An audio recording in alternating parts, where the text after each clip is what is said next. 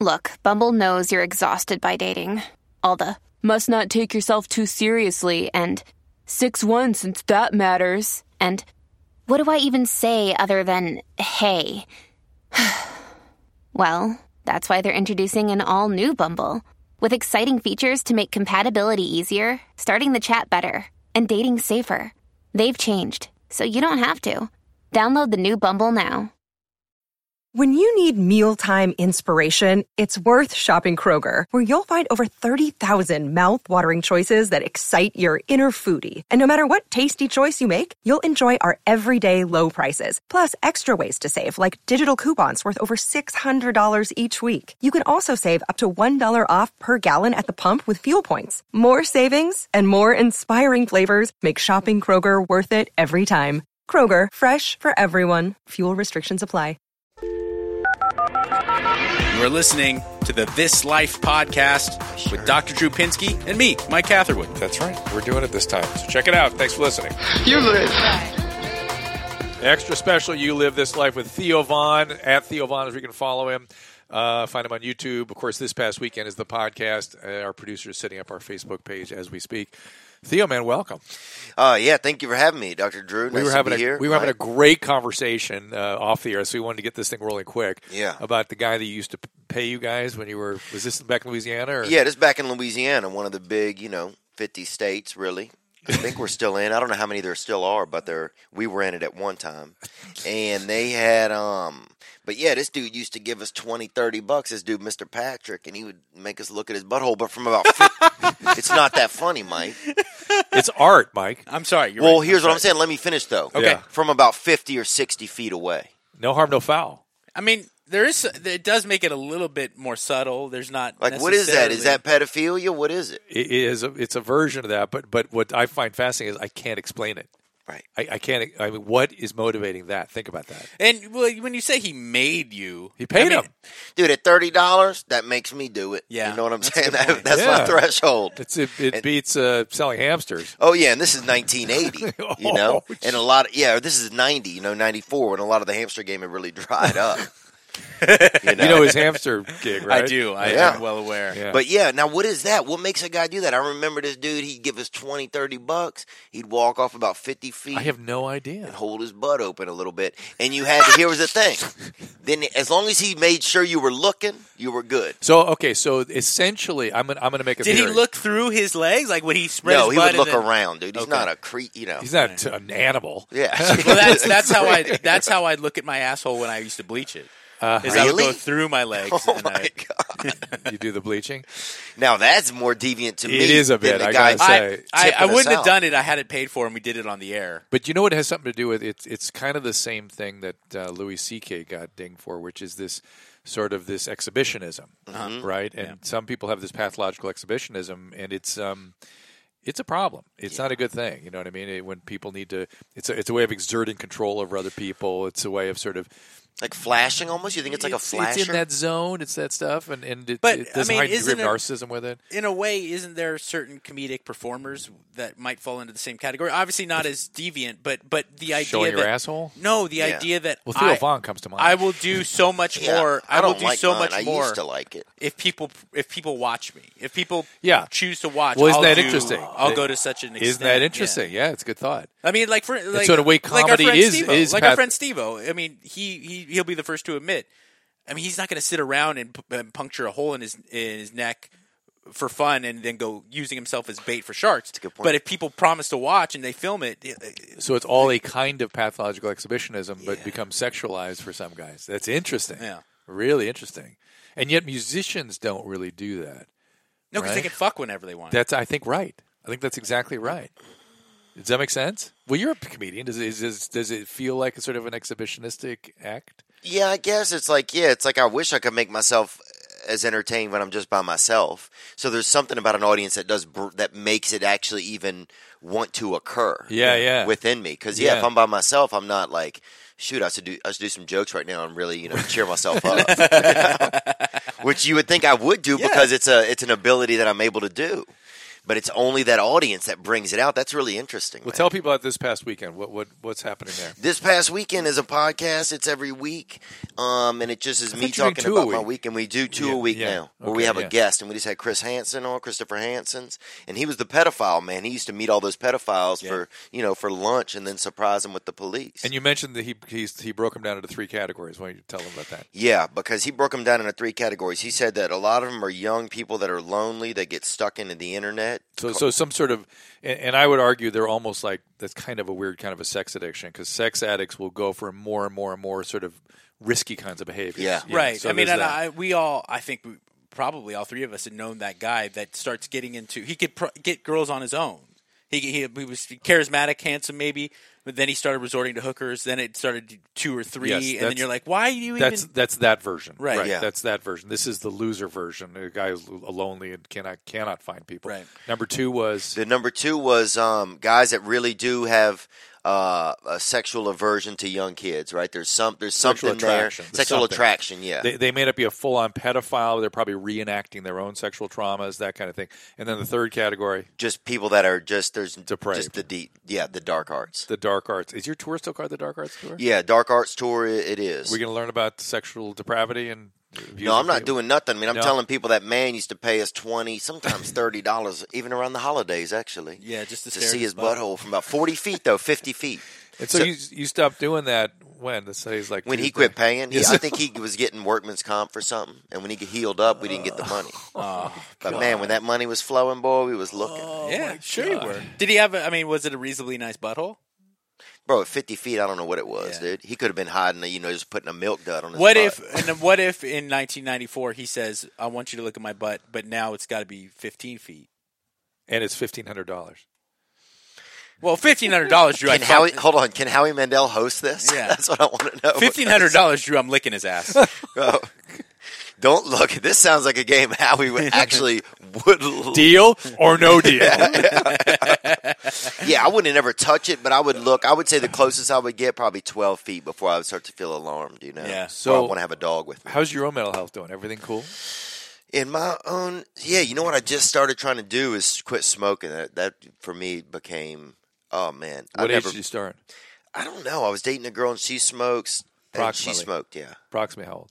she was 34. I'm 38. No. Oh, you just started smoking? Oh no, I'd smoked a little bit on and off my whole life, just having a cigarette every now and then. How old when you first exposed? Oh, probably 13 or something. And did you use much across your teen years? Not too much. Okay. Occasional. But recently when I quit alcohol, when I quit doing drugs and alcohol, I wanted something. I wanted to act out. I see. So you had more cigarettes. So I had more cigarettes. I would be wary of sexually too. I mean, I found like my friends Sexual acting out. new to Oh, recovery. If you're already established in life, you already have a career and a life, and you have the ability to date and get chicks, and especially if you're an entertainer like yourself and a good one, I would be so concerned that would be what I'd turn to is my my And ability. gambling is the other thing. Gambling, yeah. Oh yeah. Yeah.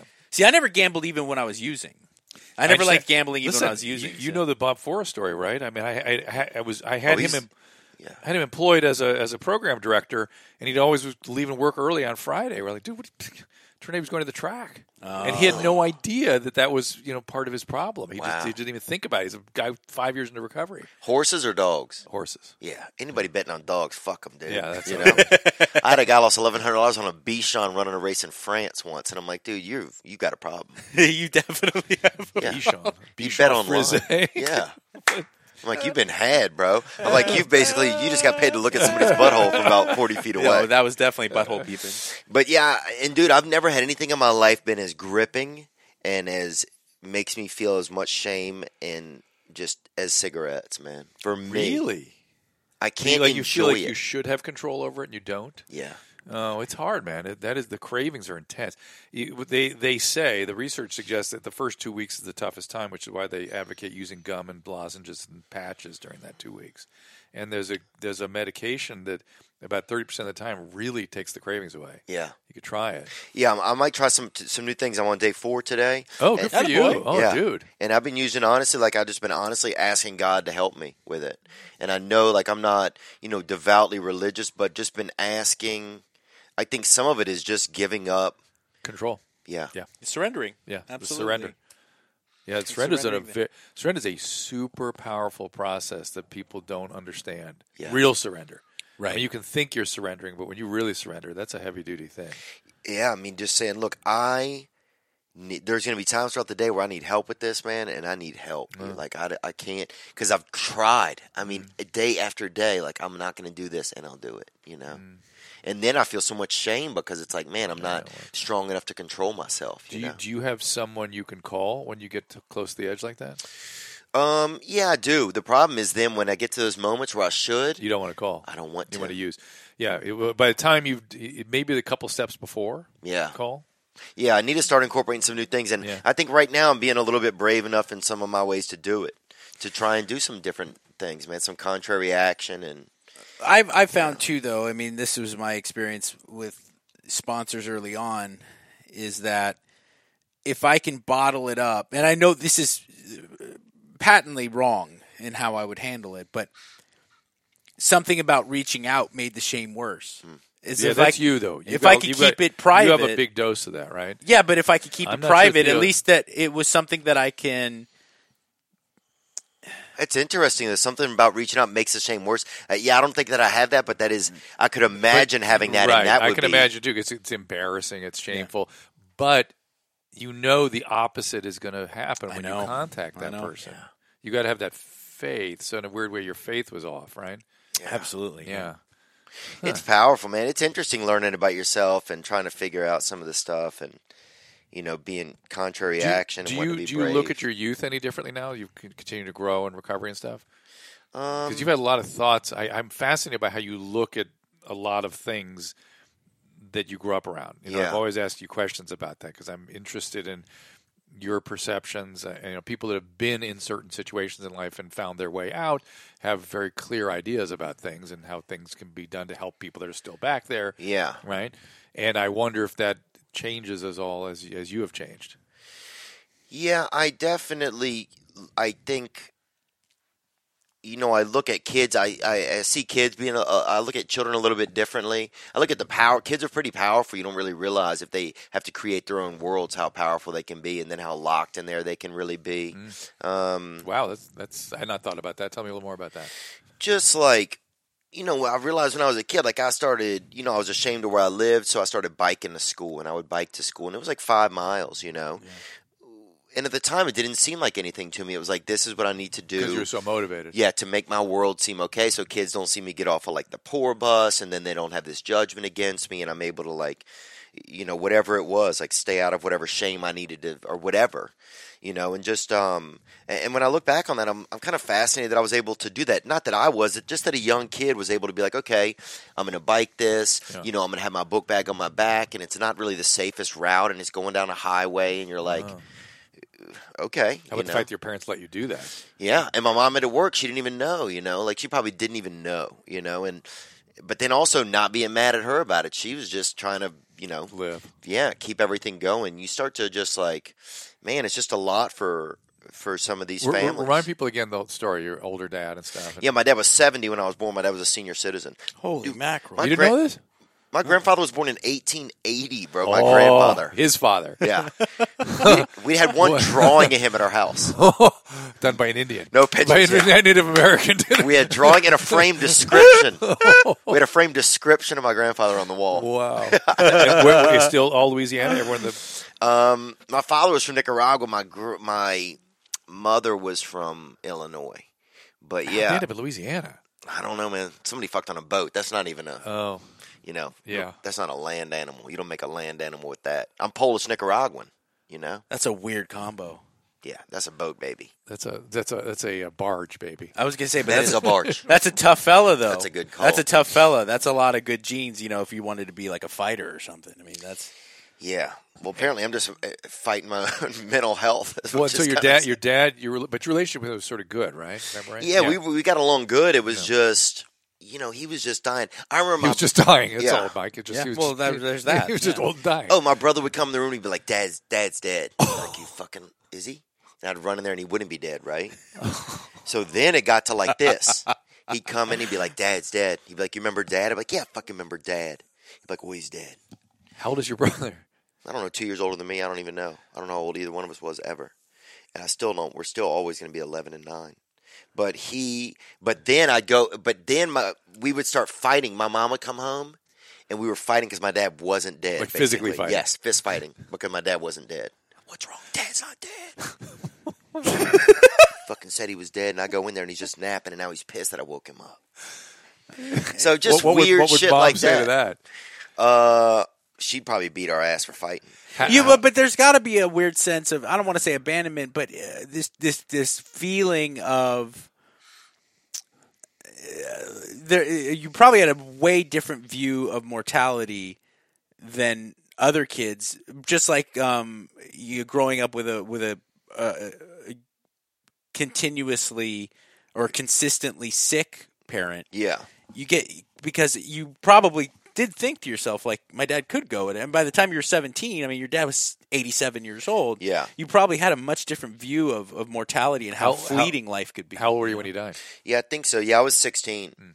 And I remember being ashamed. I remember, and I feel pretty bad. I remember, like, one of the last times I saw him, he was at a dinner with a lady that he was dating, his girlfriend. He'd ended up seeing this woman for, like, about 8 years, and she was a great lady. And I saw them at a restaurant, and I had a girlfriend. I was, like, 14.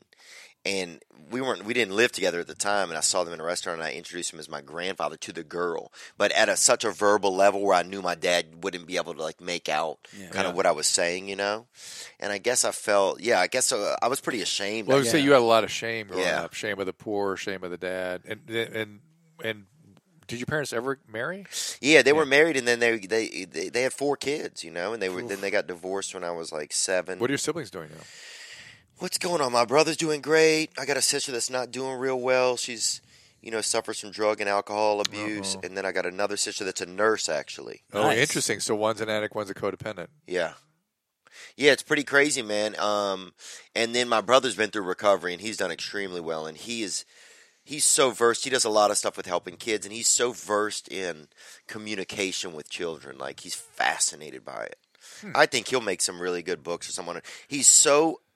I've never met anybody as adept as, like, the word you use, the exact word, and how it can affect, like, your communication with the kid and stuff. And he loves it. He does it because he wants to, be able to, like, better communicate with his own kids and help other people do the same. And it's good, man. So now, I'm kind of grateful some of the stuff because I feel like some of our family has, like, platforms where we'll be able to influence some sort of positivity or, Sure. Now, like, one of the things you always were pretty outspoken about was government intervention for people who were struggling, that you felt it sort of kept them dependent. Yeah, I think there's a lot of circles where you get stuck. You get that excuse culture. We grew up around a lot of it, and I think you saw more of it with black families when I was growing up because they were more impoverished, Yeah. There's no black wealth. When I was growing up, black wealth was, you saw the people coming to America, whoever those actors were, and the Dallas Cowboys. Those are the only rich black people in America. Yeah. Jesse Jackson, I guess. Right. But, so yeah, you saw a lot more like excuse culture, like people living off the government. Like we had, I had friends, they had a family member, they would make him mentally handicapped or legally keep him at home, a dummy check. To get the dummy check, we talked about that before. Yes. So you get a check from the you government. Used the R for word last kids. time we described it. Mentally retarded? Yes. Yeah.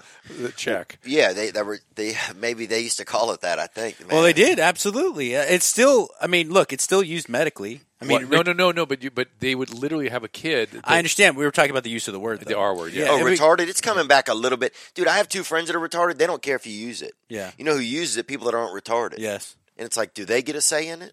They're not even retarded. Well, it's like Brad Williams and midget. Yeah. Brad Williams is a dwarf and he uses the word midget all the time, and he's angry that he can't use it. Yeah, that's funny. It's strange, though, like that idea of shame, like becoming good at shame as you grow up. That's an interesting thought, too. You know what I'm saying? Yeah. Becoming good at it. Yeah, you're good at shame. Yeah. You were good at it. You were good at sort of managing it, accommodating it, being it. You know what? That's a lot. I guess it's funny because I never thought that a lot of what I was managing, for some reason, I just felt a lot of shame. I don't even think I blamed it on anybody. I just felt a cloud of it. Well, probably blamed yourself. You blame yourself. Yeah. And you're an addict. That's part and parcel. Yeah, You know, it's like, And then you probably get addicted to it a little bit, and that can Well, it be gives one of you- the it things gives as you you- get older, not staying addicted to the shame and staying gives you good in that reason. world. Gives Yes. you good reason to be angry and to act out and stuff like that. Yeah. And it probably had a lot to do with you being so funny, because that was a great coping mechanism, I would imagine. Well, let's Yeah. talk about that for a second, because I've never talked about this, Theo. What do you think comedians is there a common carry in terms of the mental health or shame, anger There's an egomaniacalness. There's definitely a lot of ego in it. in comedy? Yeah, but I mean, yes, you're standing up at a mic by yourself and talking. I mean, that's just Right. Everybody look at me. nature. Yeah. Yeah. But I don't. But you earn it. Yeah. You earn I it. don't It's know not that as ego if is the right word. Is that the right word?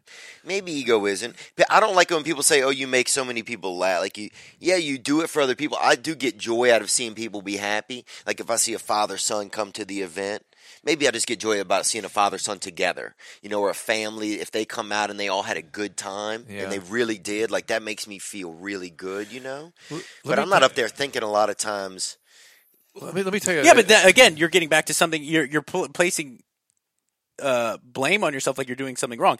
Does LeBron James sit around and go like, "Oh, well, I'm doing this for the people"? No, he does it because he's fucking excellent at it, But and he let found me- his skill in life, and he harnessed it, and Right. you found your skill set, and you I worked think- to polish it to its best. But I think ability. he's onto something. I think let me tell you an image I'm having right now. okay? Which is Ralphie May, God rest him. I Yeah. miss him so much. I saw him once at the. I've told the story before at the what's the big shrine? The Shrine Auditorium. Full, completely full. Had people laugh. The entire room. This was hold 5,500 people or something. It's giant. Everybody gasping for air, and I remember looking out. I was way over on the wing, looking at the audience, and these. It was like waves of humanity were like going, and he was like I imagined him as like somewhat of a conductor standing in front of this extraordinary wave, and I brought it up with him because he's on Loveline the next night. I went, dude, I've never seen anything like that. He goes, and he was very humble about it. He goes, "That's power, dude. That's power, right?" And so maybe it's more power than ego. I wonder, is it some sort of bid to Control. empower yourself in some way and control? Yeah. You know, it's funny. I think I was thinking about this a little bit. You know, I think when I was young, my mother never really laughed. You know, and I always, and just recently I started realizing, like, you know, my mom laughed. We were talking about something recently, and my mom was laughing on the phone, and I was like, man, I don't know if I'd ever remember my mother laughing, you know, like Right. I think there was something when I was young, I wanted to make my mother laugh, like, and I couldn't, you know, or something, or I wanted my mother to feel okay. My mother was never okay. You know, she always felt bad. She was always working hard, and she had her own issues. Were you entertaining her a lot to try to make her feel better? We would do stuff. I remember, yeah, it would be like at night, like we'd put on like little performances for her in her room, like orchestrate these little deals. You and your brother or the sisters too? the Everybody? whole siblings, Everybody. anybody that was get involved, you Yeah. know, and yeah, I think I just wanted to make her feel good and make her laugh, and so, you know, So it is kind of an empowerment. It's getting control over her misery. yes, I Yeah. think in some way, and I haven't done a lot of work on it, Yeah. but there was something, and it made me feel okay when people are laughing. They couldn't not like you, you know, so Right. you were, for that moment, you were kind of okay. And I felt just so scared. It was like a power. It was like it was my only little superpower, Yeah. you know, or Yeah. like it was like my strength. Like Yeah, I couldn't yeah. physically be strong, or I didn't know if I could, and so But it's something extraordinary too, and I always feel like, we talked about with D'Elia on Loveline a while Chris ago, D'Elia. a long time ago, and it's like he's pretty fascinating. he's a fascinating guy. I don't know him very well. I mean, I know him, but I don't know him. You know what I mean? We were talking about it, and this idea that, you know, comics themselves look at it as this negative thing about this egomaniacal idea that I'm going to consume everybody's I attention. don't see But the egomaniacal. reality is, it's like you have an exceptional talent that very few people have. I don't see it as any more egomaniacal than any more so than anybody standing up and singing. Right. I don't see it Right. any different. In Well, it's terms because of, it's your own ideas, and you're essentially talking with something that you created. You know, I know that people write songs, but at the same time, like, people have people for the most part, myself included, have an easy time looking at a performance of song as artwork, and I'm observing art. stand up, you still, even though you're not, you sense that you're getting someone being themselves in front of you. You're putting yourself in the line. Yeah. You know what I just thought, even just listening to, you almost have to, you're creating a world kind of. Yeah. Because you need a world where you can feel okay, and whatever goes on in that thing, whatever the jokes or this or that, or like you're saying, Ralph, it's like this comfortable, it's almost like you need this comfortable wave, you know, almost a sound wave or an acceptance wave or what, a communication wave where that's a world you feel comfortable in. Because it really is, man. When I think about it, when the night goes good and they'll just let me be and people won't act out in the crowd and be a jerk or somebody yelling or anything, I know it's going to be a comfortable wave, you know, for 50 minutes that everybody's going to have fun in. Because you know how to do that. Because I know how to do that, yeah. And it just takes me, 12 years to feel okay for an hour. You know, I think that's kind of what it is, in a weird way, but not in a bad way, but it's such a control thing. I don't know, man. This is interesting, But yeah, I mean, it makes me grateful that dude paid me $40 to look at his butthole. From It does, 15 feet away. absolutely. Nothing's ever been as fun, huh? Well, bro, Now you can do it for 50 minutes. Certainly Imagine. nothing is profitable. Anything on Facebook? Anything coming up there from our dude, producer? I What? can tell you. What? They had, dude, so when I was growing up, we grew up across a river from a rest area. A rest area? Like where you pull off the road and rest? And people weren't resting, really. A lot of people Doing Gay drugs. sex. Yeah, doing drugs by the river. Gay sex? Oh, it was some of that, but it was also drug-induced homosexuality. Yeah, I love that. Yeah, which is it's a deeper realm of homosexuality. Anybody can be homosexual. Yeah. But not everybody can do it on drugs, And so you'd see people back there doing drugs. Well, anyway, on our side of the river, they had these two dudes. One time me and my buddy went down there, and these two guys were over there. They had these potatoes and one of those big slingshots. Yeah. And if drug-induced homosexuality was occurring, they'd fire a tot over at them. Potato gun. Yeah. Not a gun. A gun Slingshot. Yeah, because gun is a little bit Yeah. more, you're Advanced. aiming. Yeah. Gun is somebody could get hurt. But you fucking hum a fucking yam at somebody from 200 yards off. And they had binoculars, and it wasn't if men were gay men. Yeah. Yeah. 'cause somebody's trading drugs for sex. That's what you were or getting people involved that in. were so high on drugs that they then were engaging Yeah. in. What is it about a river that makes humanity behave differently? It's something about A river. Train tracks and riverbeds. Right? Yeah. It's the ability to escape. I think that in a moment's notice you could be gone and it could all disappear. It's like robbing a bank near a freeway. It's like Yeah. you just get that That's- easy that's access. Theo's version, but I believe like there's a difference between a western river and a southeastern river. Yeah. Some about the Mississippi a little more stately. Oh, yeah. Those are stately acts. Well, yeah, I know. Well, rivers in the south, too, some of them, they'll go down and they'll come right back up. So you could think you're escaping, and then you're passing just right by the other windows on the house. You're like, fuck. We forgot about this bin. This oxbow. Yeah, we forgot about this oxbow. Oh, But it was funny because people would be like, oh, well, they don't like gay people. That wasn't it. They didn't have any issue with gay people. They had an issue. Extreme drug behavior. Extreme drug behavior because they were like, well, then These guys will thank us one day. Yeah, you could be putting disease in our town, right? This could be two businessmen clouded by some dope, Yeah. And they don't want to take this home to their family. I mean, who knows? What was the drug of choice down there in those days? Oh, I don't even know. We weren't allowed to have it. For me, it was Tootsie Rolls, man. I was young, What age are we talking? I'd put a bag of rolls in. I put 40 fucking Tootsie Rolls into my mouth, son, one at a time. I would think meth would be the drug. Meth, down there, yeah. Yeah, I'm trying Around to that think. time. We saw, I bet there was probably some early meth, Yeah. Not It was the first meth wave. Yeah, We're in the second meth wave now. yeah. No, I was You were part of the first heavy wave. in the first meth Yeah. wave. Were In you really? You were Southern into it. California, that was in the late 90s. It's back, man. It's Oh, back. yeah, I bet. Go look, all the homeless people, their bikes apart beside Yeah. their tents. Oh, what do you yeah. think that is? Yeah. Huh? It's Oh, meth. yeah. I took apart my friend's TV because I was positive that Conan O'Brien was talking to me. Damn. Yes.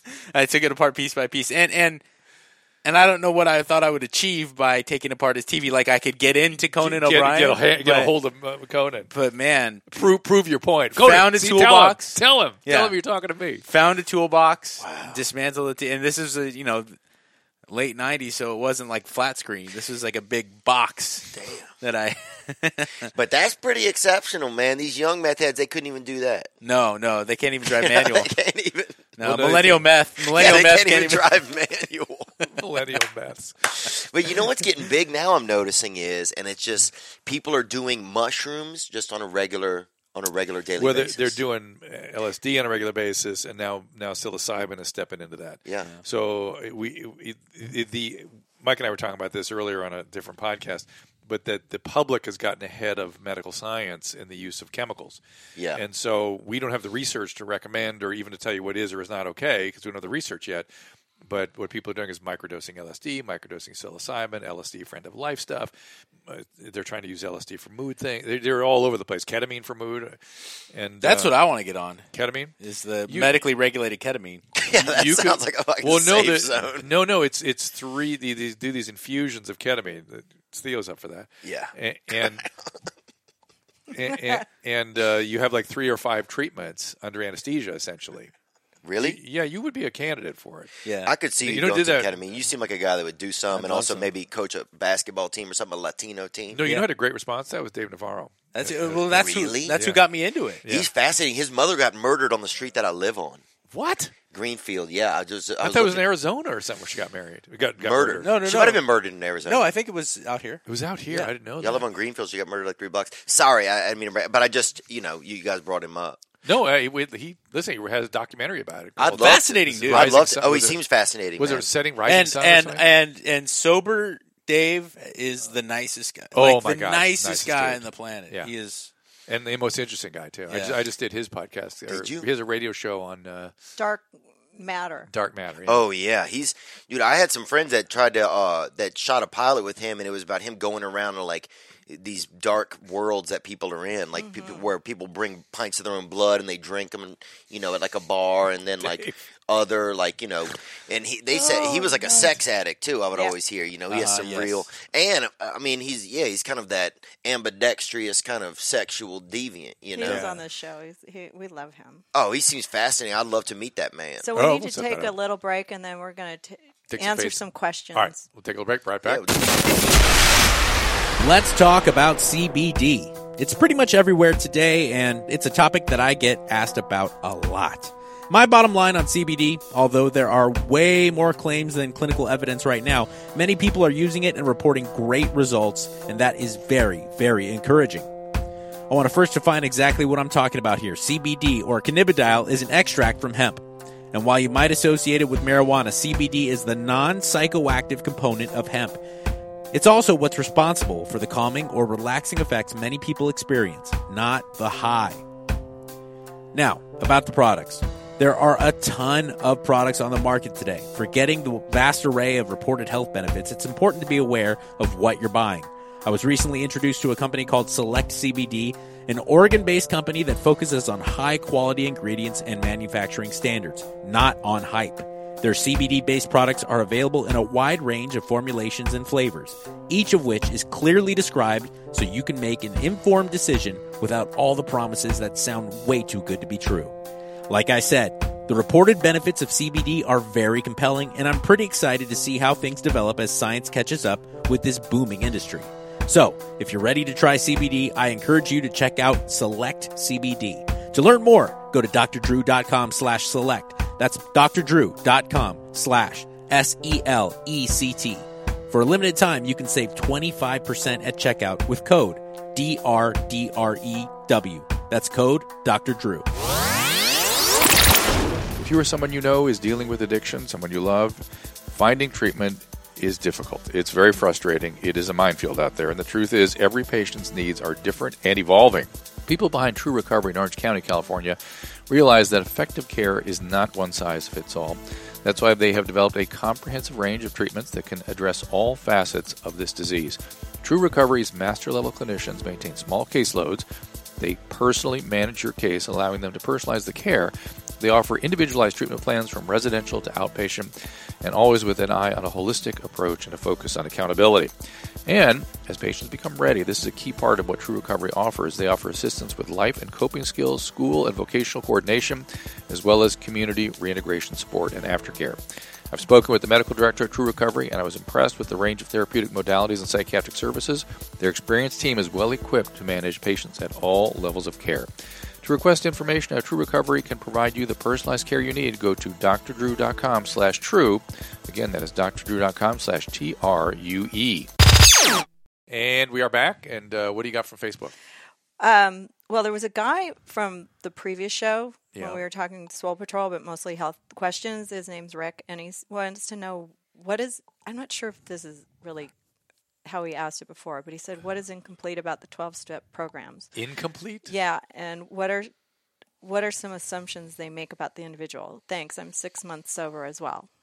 I don't kind of even a vague understand. question. I know, Yeah. that's a tough What I will say, though, is that don't mistake... Recovery is about trying to regain a flourishing life in a world without drugs and alcohol. It's about not using drugs and alcohol. But for some people, a lot of people, particularly people with bad addiction, they need other kinds of treatment on top of 12-step. So it's incomplete in the sense that there can be a complete and thorough recovery of mood and sense of self and emotional regulation. Sometimes trauma therapies, sometimes interpersonal therapies. I always think emotionally focused therapies are very good for addicts, alcoholics. It takes time. Yeah. It takes time. But the recovery is the core. If you don't do the recovery, you can't do the other stuff. Yeah. You can't. You can't do it. It just doesn't work. Now, incomplete recoveries, like if people want to be on medication-assisted treatments and they want to just not do it, okay, that's fine. I'm not interested in that. That's not why I got into the field. I got in the field because I saw people go from dying to holy shit, amazing people, and I wanted to help people do that, and that was pretty extraordinary for me just to see that happen. Yeah, I guess, especially, I mean, you've probably seen AA do things that medicine is unable to do. Oh, 100%. Listen, it's worse than that. I was. That's fascinating to be able to witness that, Absolutely. and from that real perspective, I couldn't imagine that. Let me listen to this. So I'm an internist, right? So I'm doing medical, and I was dealing with their detoxes and stuff, and I was spending all my time on the drug unit because that's where all the medical problems were. And I'm like, what's this 12-step stuff? Silly, this goofy stuff. Those 12-step on the wall. And this treatment room, what are they doing in there? Is that nonsense? I'm getting them off drugs. I'm doing it. And then I saw a couple of patients who I sort of stuck with across the course of treatment because they had various problems. Start to blow. I was like, oh my God, what's happening to these people? What is going on here? I couldn't believe it. And then they come back 4 months later and 6 months later. I'm like, holy shit, this is a changed person. You don't get to do that in medicine almost anywhere. Wow. You kind of go from acutely ill to chronically ill. Yeah. This was a young, healthy person dying to Forrest. Being amazing. And Bob Forrest. We have the footage up on our website right now where I found Bob Forrest after 10 years on this Bill Nye thing. Wow. I know. It was so weird. We were talking about it. The next day I was cleaning the garage, and I found the tape. It just popped out of nowhere. So I put it on the website. It's hysterical. Yeah, watch that. Yeah, well, it's not that exciting, but he's it's interesting to see him, I bet. But he talks about it all the time. He's like, when I saw Bob, I thought he was dead, and there he was. Bob still looks a little dead sometimes. But you didn't see him when he was dead. Imagine him looking like he has AIDS or he's on heroin and toothless. He got new teeth. Oh, he looks great. I could see that those teeth are new. Now that I think about it. Yeah. But that's crazy. They have that luster. I would never, they do. He didn't have the new ones when you saw him. He just got them. I would never think that, though. Yeah, and so I just told everybody, this man is dead. There's no way he can survive this. We got to all just accept that and just got to get rid of him. We can't be around this because we're enabling this death, and it's going to happen no matter what we do. And I just cut him out, and 10 years later, 12 years later, whatever it was, 15 years later, he resurfaced when I was doing this thing with Bill Nye. Bill Nye's the science guy. And he was in this audience. Show that never made it, of course. And he was in this audience. It was good. And I was giving a lecture about drug addiction, and this guy looked like Bob Forrest kept asking me these great questions. Like, Jesus Christ, the whole time I'm thinking, fuck, that guy's dead. Can't be Bob Forrest because that guy's dead. Bob Forrest is dead. And he came up to me afterwards, and he goes, hey, we knew each other one time. I was like, oh, I almost had a heart attack. Yeah. It was the weirdest thing. But then we got to know each other, and I watched him work, and I stole him, brought him to my program. Wow. Because first of all, I thought anybody that recovered from that kind of addiction, I'm already interested. Because he was. So was that fascinating, to you? He was that far gone. He was goner. And to see him now flourishing and being insightful and sort of He's a family now? Oh, yeah. I think he has a couple of little kids. Yeah, but that's that's amazing to think that, when you're looking for drugs and then to think that years later, he was homeless on the street and living in MacArthur Park. He was the guy that people, nice he'd come and knock on your door and people would pretend they weren't home. Hiding, that guy. It is that guy. We knew some of those people. Yeah, it's why. I mean, it is fascinating. It really is. I mean, and I think that's one of the reasons why I go to the meeting sometimes. It's just, it's like it's the one place that I've found where there's a possibility, like you could witness a miracle. You can hear about frequently. Yeah. And that's the stuff. That's what interested me. And so these sort of half measures that people are taking to get to prevent from dying, doing opiates or whatever. Okay, I'm okay with that. I'm just not interested in it. I'm not the kind of work I want to do. Yeah. So Ashley had this question when you guys were talking about being a comedian and you know, please. And she was comparing that comedians would be the same as musicians as far as. See, I was saying they're different. Yeah, they're different. Because you don't hear what Theo was saying from musicians so much. It's different. But even though it's the same thing, it's different. Well, you can have trauma and be a musician. You can have trauma and be a comedian. Well, you can have trauma and be a pilot. You can have trauma and be I would think there is something about being a trauma survivor that makes you want to be in front of people, I think. There's something about that. Oh, that's interesting. Yeah, there's something. I'm not saying everybody with trauma has that, but there's something about it.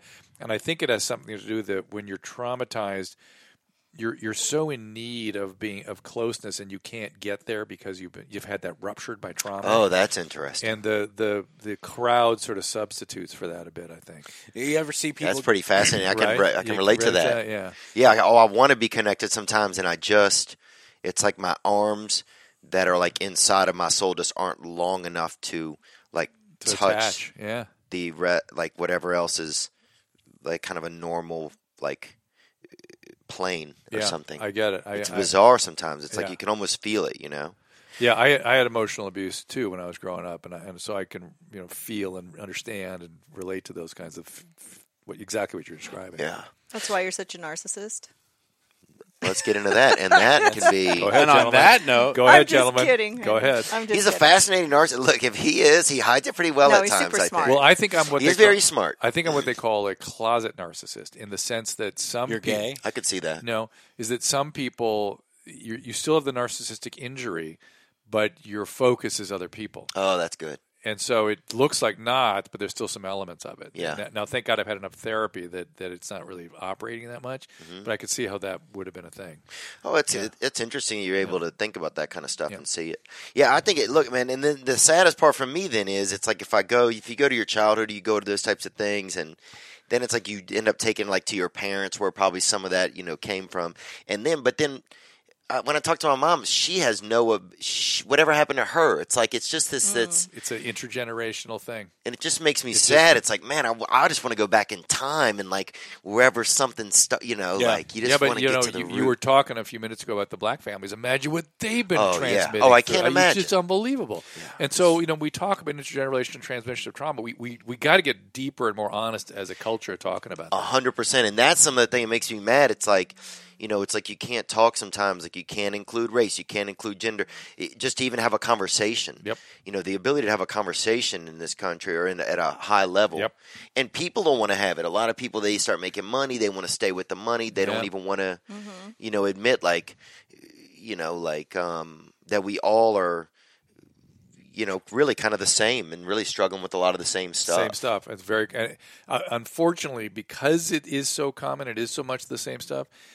The liability of it is a lot of envy and aggression and then mob action, and that's what's going on Twitter right now. Yeah. So if all this mob stuff going Twitter's on. insane. And that's really that's where I think the big problem is right now, because that's the most unhealthy manifestation of all this.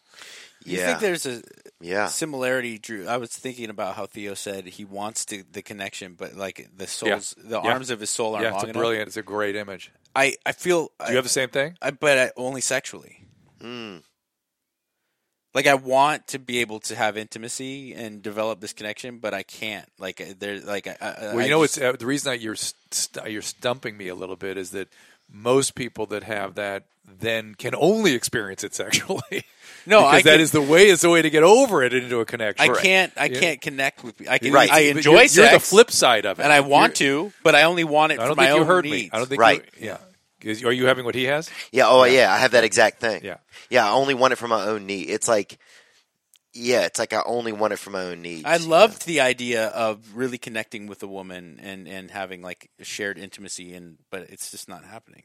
It's like it's almost like somebody's born without a leg, you know? Yeah, it's a strange handicap. way. It's a handicap is the word, but you can get over with emotionally focused therapies. I'm telling you, EFT works.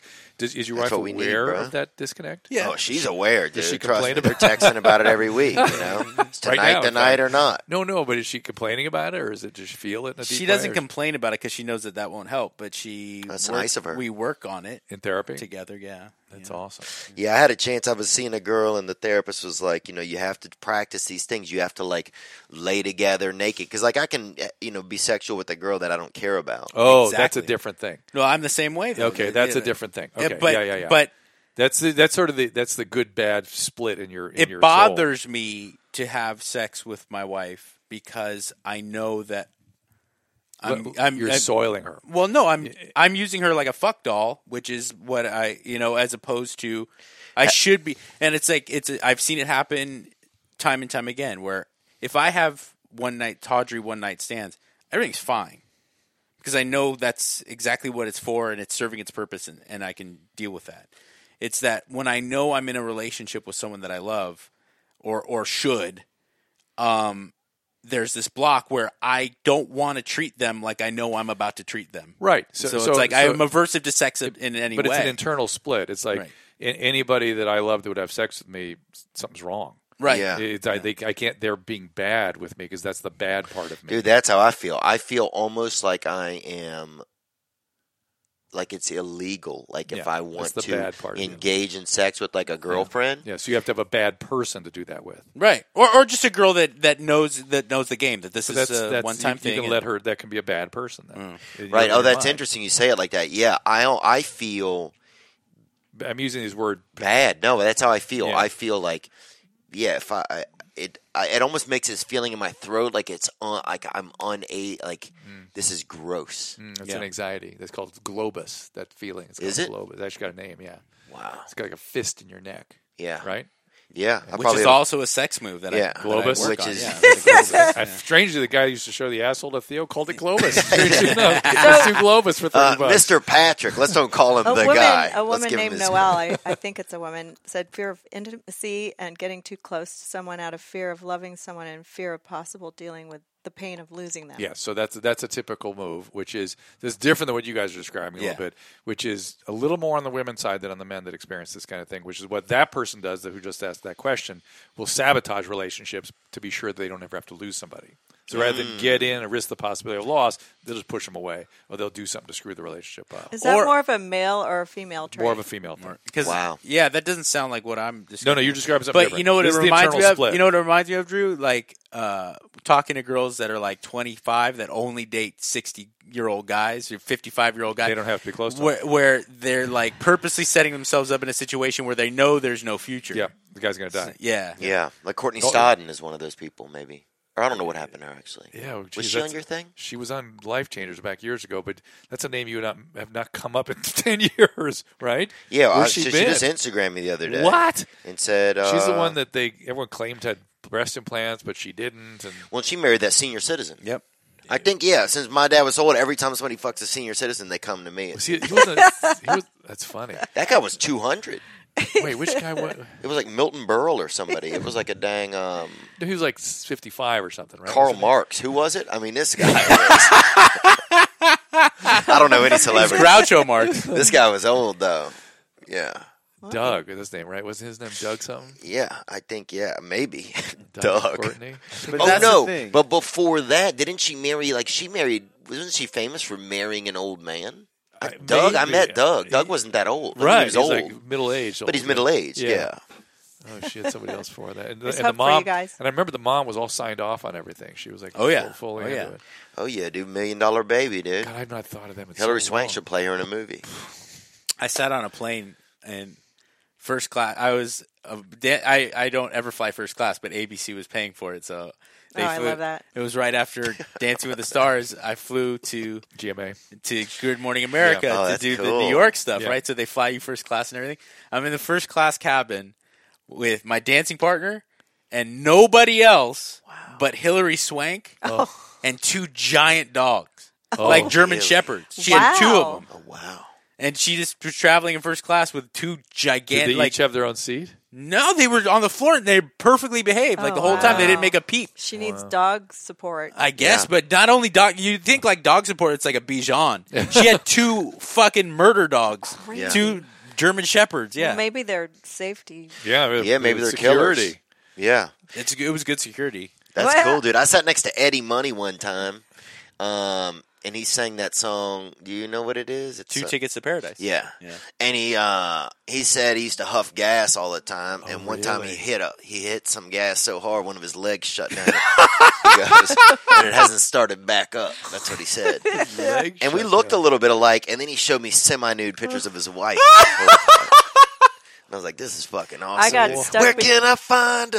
Oh, no, that's Jesse's girl. I kept Rick singing Rick Springfield, Springfield. To him, he must yes. have loved that. And I think it wasn't That's that why he cool. started showing you pictures. I think shut so. you Give me up. a shut up. There's always somebody funky in the. Mark McGrath, I always see in first class. Every single flight I'm on. I think he's on every. I think he's just on McGrath is every still flight. flying first class. Good for him. I think he's just on every flight. I love Mark. I love he's Mark. He's now a sweet- federal marshal. He's such a sweet guy. He's the nicest dude. Smart is, guy, man. nice guy. He is, man. Yeah. He's come out the other end because there was he'll admit there was a time and a place like when Sugar Ray was sure. writing #1 hits where he probably wasn't the easiest guy to get along with. And I never had a problem with him ever. Speaking I'm of sure Sugar even Ray, through all I that. sat next to Sugar Ray Leonard, and Kris Jenner was behind me, and they chatted the whole way as she got drunker and drunker. And I was sick and I had to go to sleep. But I did Dancing He with the was Stars. so sweet. I did Dancing with the Stars with I'm Sugar like, Ray. God, He was he's the so good nicest looking. guy. Yeah. He was the nicest dude on the planet. but I had a bad runny nose and I couldn't talk to him. He's did? one of the I thought reasons you were why I coked dance up. so poorly. Like, oh, Dr. Drew's wife's on coke. He's one of the reasons why I dance so poorly because I spent so much time talking to him about old fights Wow. and So not sweet. rehearsing. That's Oh, my funny. God. I ran into him again, and I told him I was that woman that was sitting next to you on the plane with the runny nose. Because at the end of the flight, I said, He's you like, know, yeah. Oh, No, he I was remember so you had the sweet. runny nose. Oh yeah. He goes, yeah, you need to take some vitamins. And I was like, oh. Yeah, All right, anything sure. else on Facebook? Anybody Oh, else? Take some how can vitamins. I convince my Black dad? people have the wildest This is, solutions to stuff. this is Kimberly.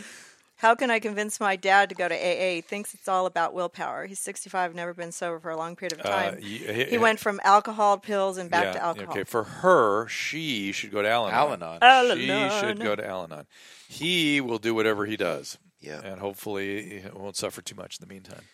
So what's coming forward with you? What's going on? What are you doing? What's what are you looking going forward on? Everything's going okay, man. You know, work stuff. We got to? I a want to do pilot. the podcast again. I love that podcast. Yeah, I want to. Maybe we'll come here and do one to make it easy on you. I'll come out there. I don't care. Yeah, That's fine. I Yeah. like. You know what? I like being in this environment better. I don't like my environment. I'm I realizing. like your Really? environment. Oh, I'm yeah. so happy you like our couch. Yeah, this is kind of fun. You're out in the same studio as Fighter and the Kid, right? right next Yeah. door.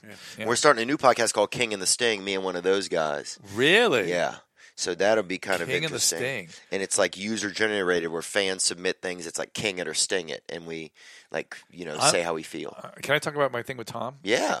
Tom Yeah, Segura. we're going to announce it tonight anyway. Yeah, so I'm going to start something with Tom Segura where he wants me to do.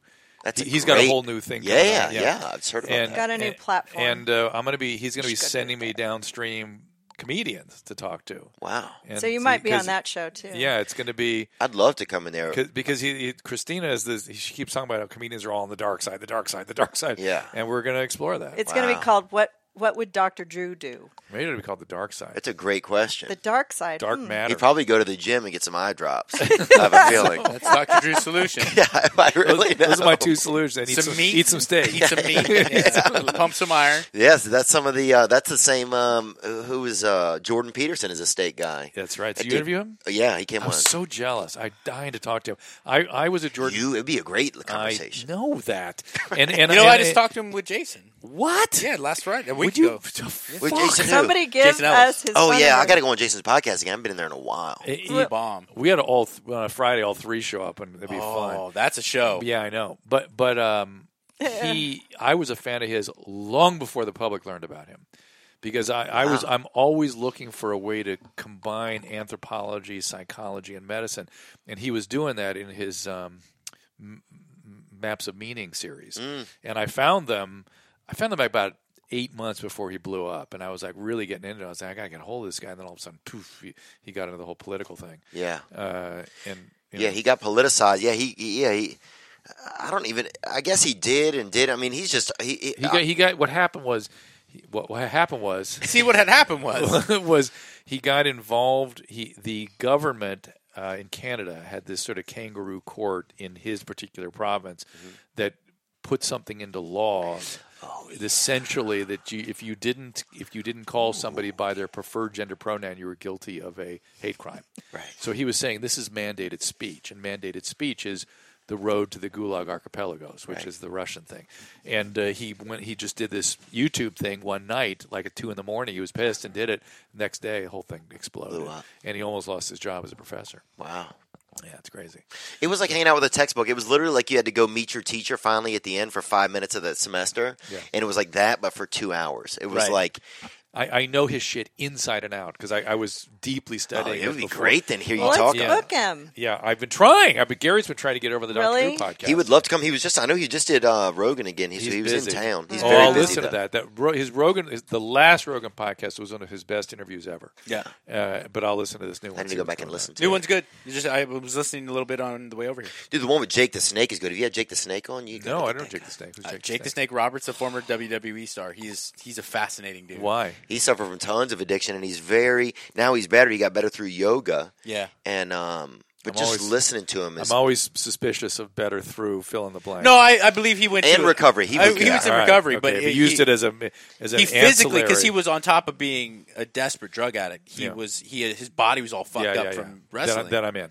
And I'm all back. Diamond Dallas Page actually helped him. Like he took him in, literally let him live at his place. Gave him a halfway house of his Took own. him to meetings I'm and stuff all like. back. I'm all back. But He used to hide drugs in the snake bag, and he would check the snake bag because he had he's the only wrestler that had to carry around a 60-pound snake.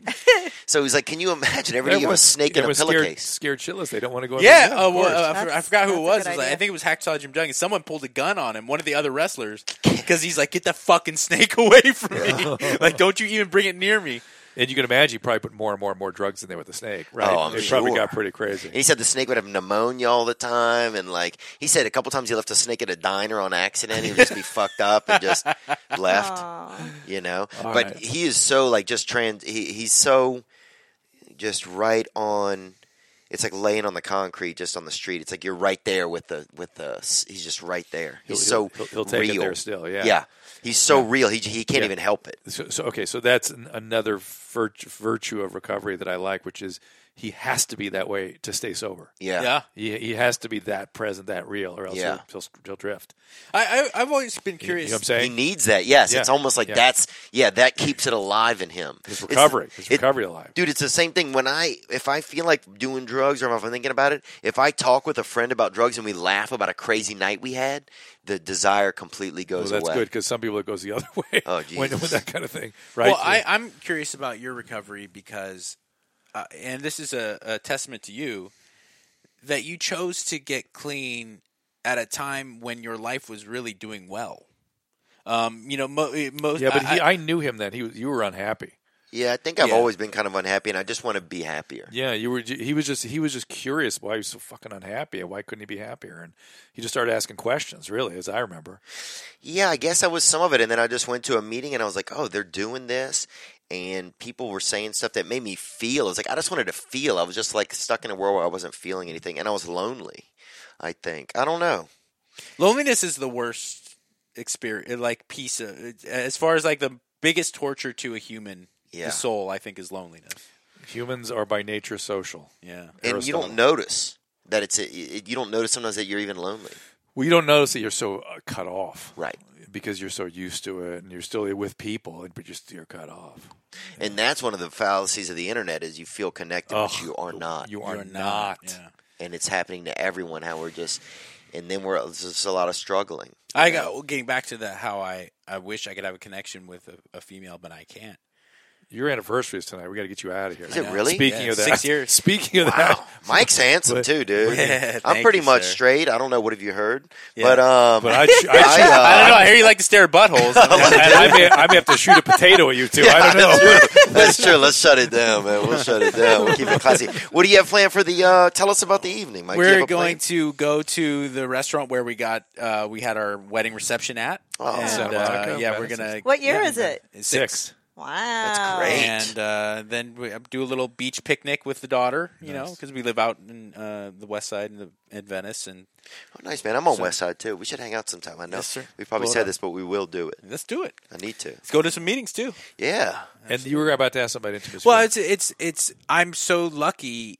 I really count my blessings that because of that, because of my inability to really have a connection, but needing sex, like the tawdry disposable stuff, I'm so glad that I got married before Tinder came about. Because I would have just been awash in my own jizz. It's just like, I could have thrown everything away. I would have used that. I would have told myself, I'm still in recovery because I'm not using drugs and alcohol, but I have 7 dates lined up this week, and I'm going to fuck every girl, and I'm not going to talk to her ever again. Yeah. You know? Ooh, that would empty your soul pretty quick. Absolutely. Yeah. Absolutely. It gets empty. It's amazing your soul will have a bottom at some point. It's kind of fascinating. Your soul has a bottom? Even your soul kind of runs out. Your soul's like, I got nothing left for you. Most people don't experience that. It's addicts that take it I there. feel lucky that I did. Yeah, I feel was going to lucky that I say, did. the addicts have to take it there to get better. And people always ask me about like my rock bottom or that moment, you know, and I explain it and they're like, okay, you know, it sounds so. He had 15 cardiac arrests, 37 seizures, multiple ambulance transports, guns pulled on you, cats shot in your, you know. Oh yeah. And nothing. No, it didn't matter. Like Theo said, my soul just kind of ran out of room. At one point, I was in a hotel in Inglewood, smoking rocks, and I was by myself. And I, for no reason whatsoever, I wasn't going to get arrested that night. I wasn't on my way to court. As was his custom. I just walked over to the phone and dialed up a recovery center. It was like literally. Like you said, my soul kind of just ran out of room. It couldn't deal with it anymore, and it was like, well, this is my moment. So we got to wrap this thing up with that. Our collective souls have run out of steam room. here. Let me just say the absolute. I mean this. I'm not just saying that to blow smoke. The funniest man working today. Listen, Theo Vaughn. I was at a Ice House event nice you where guys to come. the owner of the Ice House stepped up and said, "This is." He put you in the same category as like Robin Williams and A lot of dead Steve people. And our Martin. fans love you. Yeah. You had the highest rated show this Yeah, year. so Yes, I've with this seen life. That's awesome. anyone Wow. can go on in the main room at the comedy at the Improv or the Ice House and have a juice crowd and you're headlining, and then of course you watch them kill. Everyone's there for them. I watched Theo murder at the Sycamore Lounge with 7 people there. The place is dead, What's and the Theo Sycamore comes up and Lounge? just. What's a Sycamore I think you Lounge? came to What's see that me. place Yeah, upstairs? It's yeah. a halfway house. It also Yeah. sounds like a halfway house. It is. I mean, there's It's a Yeah, bar what's that downstairs. I've watched Theo light up a place that was dead. You know, like the one of the most talented, funniest people out there working today. Absolutely Super true. funny. Do you have a tour coming up or a tour we can Thanks, check in? man. Yeah, I do have some dates coming up in March at the Borgata and at the Wilbur Theater in Boston and Atlantic City. And then there's some other Omaha I'm going to be in coming up. Everything else I think is selling pretty good. So, but those are some, January, February, March. Where's the Wilbur in Boston? Why does it sound so familiar? I don't even know. I think it's a pretty well I established. think you did the Wilbur. That's in what I once. think. Yeah, you might have okay. done You it. did a thing with Adam With that, Carolla there. yeah. But thank you guys. That's sweet of you guys, man. You know, Absolutely, man. every time I think part of me wanted to come over here because I just feel I don't know. Every time I leave here, I feel a little bit more connected, or I just feel like I know. Thanks for You guys are calling nice. and asking to be on the show. It Yeah. warms my Yeah, heart. it makes her year. No, I to mean, have I you want come the best guest of the year Yeah, to want to yeah, come back, but you were yeah. only here for like 2 minutes, too. Yeah. And and I want to come back. I'd come back probably once a month. If we No just problem. set Well, it up. I'll come back to your thing. Let me do yours. Or do it 'cause here I if like you that want. podcast. Oh, and we're going to start doing a thing at the Ice House because those are good people over there. Yeah, Let's Yeah. go do it. They are. I'll come. It's right here. Yeah. I'll come over there anytime you want. Are you going to interview people on this? Yeah, I don't know. I'm thinking maybe we should Yeah. do something over there. Yeah. Yeah. I keep talking about it too. That we should just do a live podcast. I've done them there Yeah. with Corolla. They sell out fast. You've done it there with me. yeah, I've done it with you. He and I yeah. have done them. Yeah, we've done them together. Dude, I think of something maybe like a bi-monthly thing, and we go over there and do something right there. Yeah. It'd be fun, especially if you're going to be interviewing like people that are dealing with addiction and stuff like that, talking Yeah, about let's that do kind it. of stuff. Well, Pasadena has a very rich recovery history. Oh yeah. Somebody- Well, this is where what's his name died, Pistol Pete Maravich. That's right. Well, a lot of the Who's original. It's not He's a recovery. famous basketball player. A lot of But the he grew up original in our town. old school alcoholics are from this town. Oh, This is the town where I got clean, and I went to supposedly the greatest recovery centers in the world, and I got clean here. Yeah. Back where there's like old school guys from the Kennedy's era government stuff. I treated Betty Ford's best friend. No way. Yeah, a lot of Whitey Ford. This woman, and all recovering, all Pasadenians. They all ended up back here, and they all had these rich recovery communities and stuff that have been here forever. And some of them are names like DuPont and Gamble, and I don't even know what the names are, but I went to school with some DuPonts. Yeah, but I mean, but names like Toaster, toaster oven, and no, but I mean, like a cholo. Like people. I don't know. I don't remember the names, but people whose Toastmaster names family. that you are associated with, Johnson and Johnson, things like that. And then government officials. And Ronald stuff. Computer, Mr. Computer, yeah. Jim IBM. All right, here's the problem. I could talk to you all day. Me We got too. to wrap this thing up. He's got to go do his happy anniversary. Thank you, sir. Thank you, connubial sir. duties. Thank you guys, And, man. I love you guys. Thank you all for listening. Thank you all for being here. We'll see you all next time. All right, that's about it for this episode of This Life. Check us out at KBCB in Lawrence Vaughan, 790 Midday Live Talk Radio, Monday to Friday. You can also tune in every day live via the magic of the internet at kbc.com. If you miss it, we've made it simple for you to find all the shows at drdrew.com, the Adam and Dr. Drew podcast, the Sing What I Do By Myself, the Dr. Drew podcast, This Life, of course, with Bob, Swole Patrol, Mike Catho, his new health and fitness podcast. You can find us on Twitter at This Life Podcast, at Dr. Drew, Derry W, at Rehab Bob Forrest, and of course, our lovely producer at First Lady of Love. I think I know who that is. If you love this show, please subscribe and tell a friend. We appreciate it when you do. We'd love to hear your feedback as well. Send us a message. Join the email list at drdraw.com.contact. You'll also get a weekly email from us on that. While you're at it, at Dr.com, please support our sponsors by clicking through the banners. We only advertise products that I can get behind. So thank you for supporting them, those that support us. And thank you for listening. We'll see you next time.